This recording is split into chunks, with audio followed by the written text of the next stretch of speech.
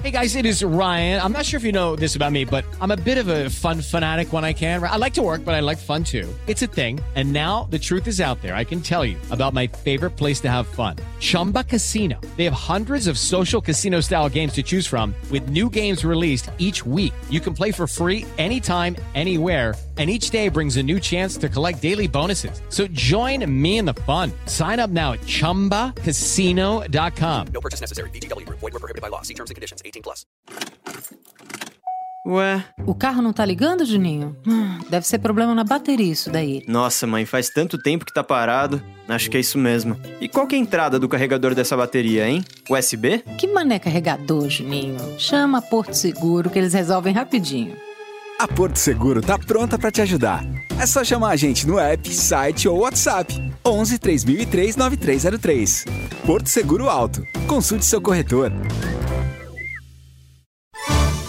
Dois diretores, em cena. As histórias da época de ouro da TV Record, que só Tuta e Newton Travesso sabem. Com o incêndio do Teatro Paramount...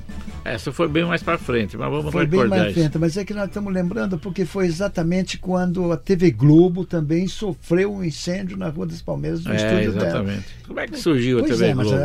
Que era a TV... A TV Globo foi embora para o Rio de Janeiro porque pegou fogo aqui e aí solidificou toda a sua estrutura, e foi embora. Mas de qualquer jeito, nós que tínhamos uma programação, mesmo a TV Excelsior, nós não ficamos tão preocupados com a Globo que começou pelas pontas. Exatamente. Você lembra disso? Lembro.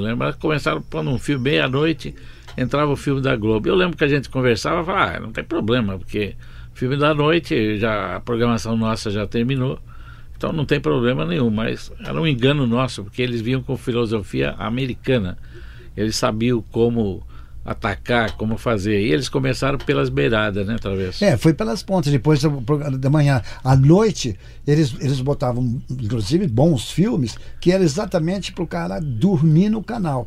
E eu lembro até que eles chegaram a fazer uma espécie de uma pesquisa em que as pessoas, quando a televisão desligava às 2h da manhã, mais ou menos, que saía do ar, aquele... as pessoas ficavam assustadas e de repente ficavam sozinhas e não tinha companhia de ninguém. Eles entraram nesse horário. E aí eles foram em frente. Exatamente. E eles têm a ideia, quer dizer, a ideia que até hoje sobrevive, que era a seguinte, era da época, né? Que o cara que assiste o último canal que ele assiste é o canal que está ligado na manhã seguinte. E dorme no canal. Então quando chega de manhã, ligava e já estava no canal deles, né? Já estava na Globo. Mas isso antigamente, porque hoje em dia, com a NET e com a Sky não tem isso. TV porque apaga, quando você desliga, TV... quando você desliga, volta para um canal que não tem nada a ver. Então essa tática deles no passado podia ser que desse certo, mas hoje em dia não daria certo.